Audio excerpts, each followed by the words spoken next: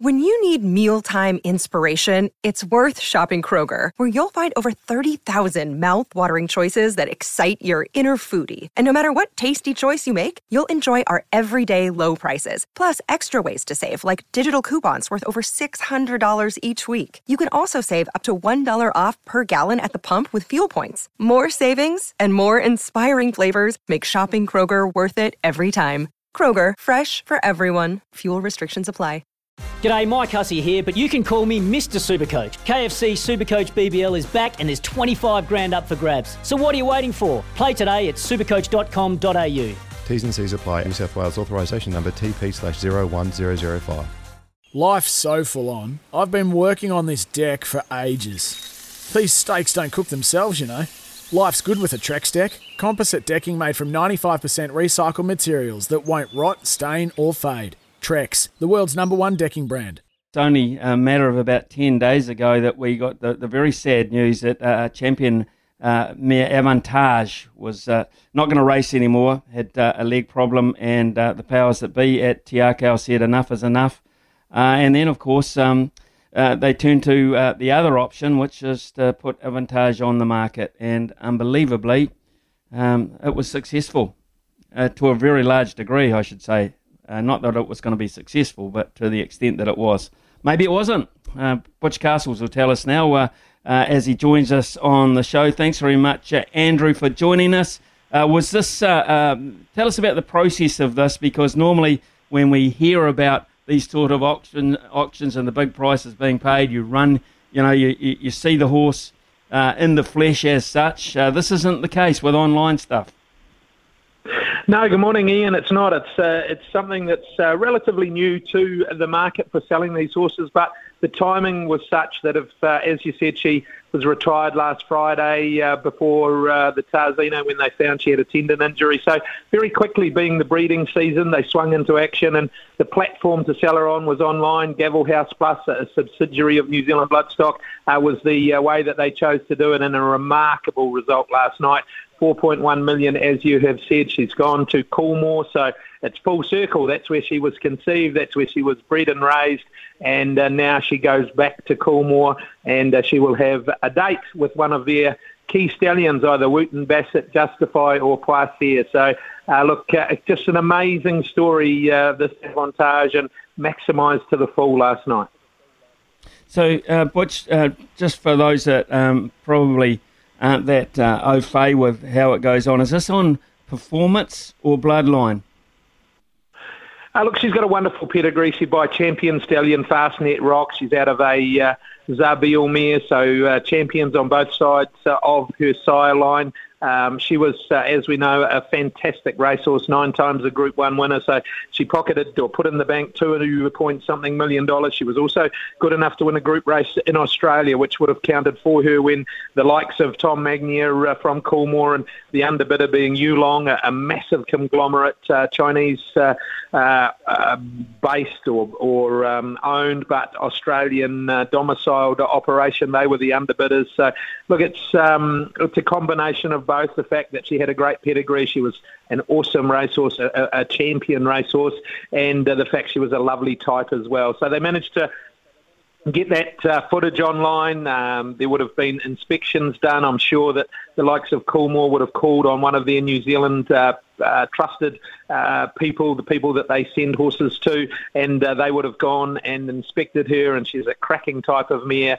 So all of those things came together, and then the process last night of bidding, much like in a live auction, but it was updating. You make a bid, then there's 30 seconds for someone to come back with a retort. And I was watching it last night, and there were bids going left, right, and centre, pretty much in $50,000 rises for a while, and then $100,000 rises. She got to $4 million. You thought it might stall there, and then $4.1 million, good enough to purchase her, which is a record, a world record for an online auction of a mare. And look, the third highest price ever for a broodmare in Australasia in any form of public auction. So quite remarkable.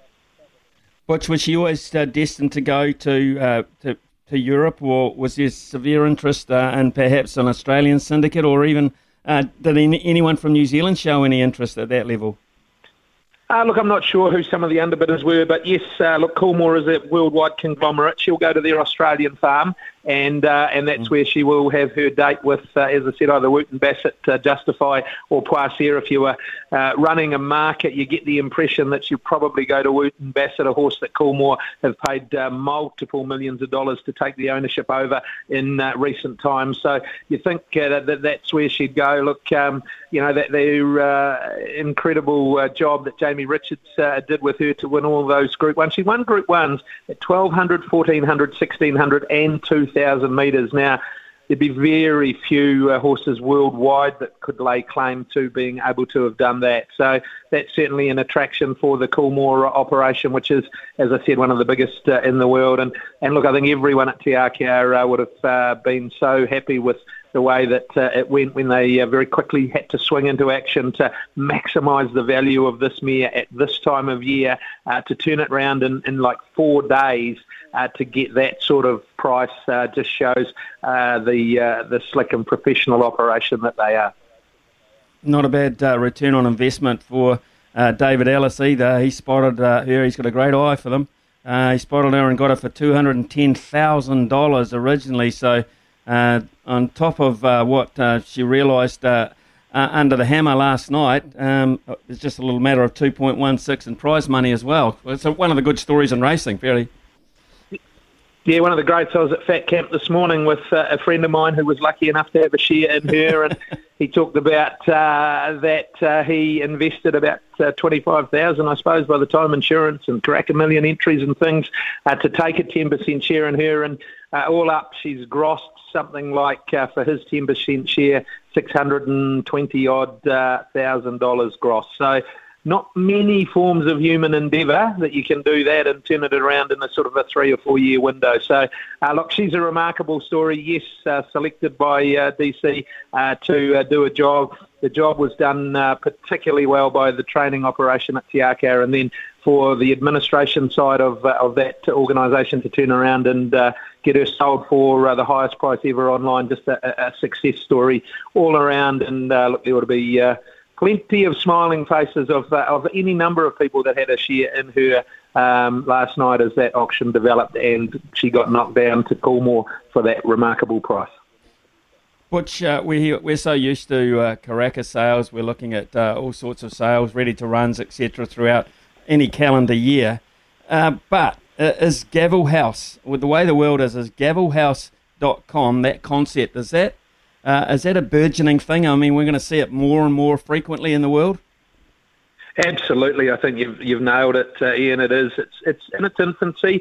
Look, all of the sales companies now have these divisions of their operation. They all English Digital have a big sale on a monthly basis. Gavel House, I think every second week there's a thoroughbred auction, and there were 50 or 60 lots that were sold on Monday night. This was on their Plus service that was able to be ignited quickly to fit the requirement for Avantage to be maximised in value so quickly with the breeding season upon us. So yes, you're right. And look, we saw it last year at Karaka at the main sale, that the digital aspect, the fact that the Australians couldn't be there, but they were able to bid digitally and be involved in that way. So the world's changed from what it was. It's ever evolving, that space, and it's certainly evolving in the thoroughbred auction space as well. Just changing tack briefly, Andrew. I just wonder, the other day we were dealing with these 4 Silver Ferns who were released from Auckland to go about their business on economic grounds. They got an exemption there to go and play in this series. There's some jockeys herding a wee bit around the Auckland area, and I'm pretty sure they've got economic reasons to be getting around the country and riding at this time of the year. What's your opinion on that? It's a tough one, isn't it? I don't know the detail around what the requirements are for those Silver Ferns.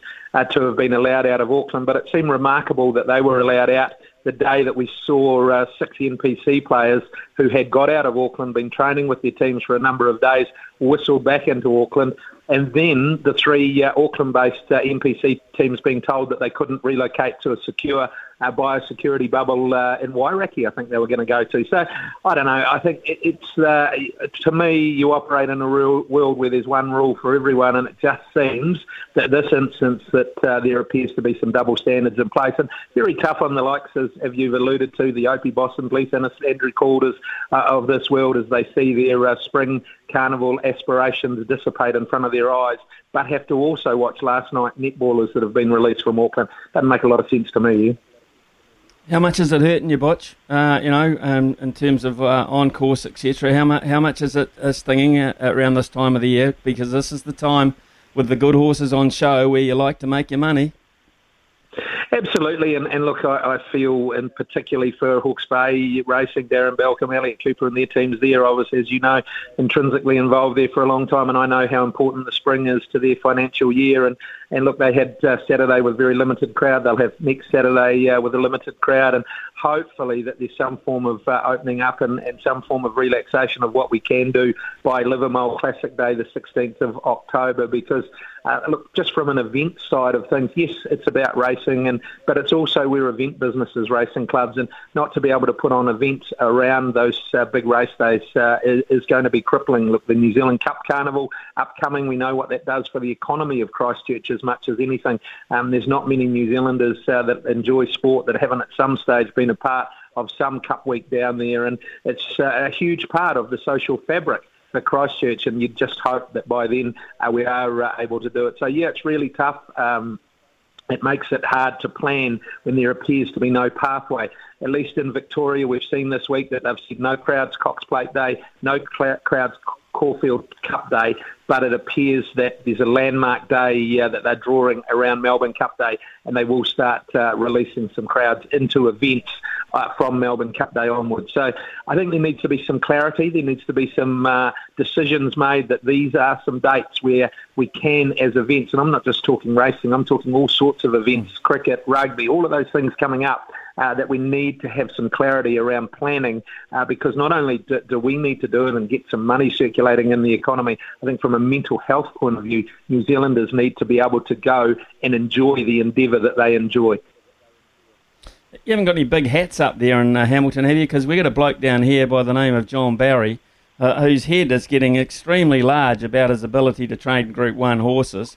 Call sign Mav at the weekend, picking up the Tarzino, going to day 2 and destined for the Cox Plate. That could be an interesting story.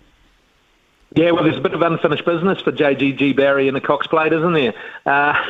Pinker got there. I reckon he still wakes up at night and cold sweats about the run Pinker got that day to beat Jimmy Shue.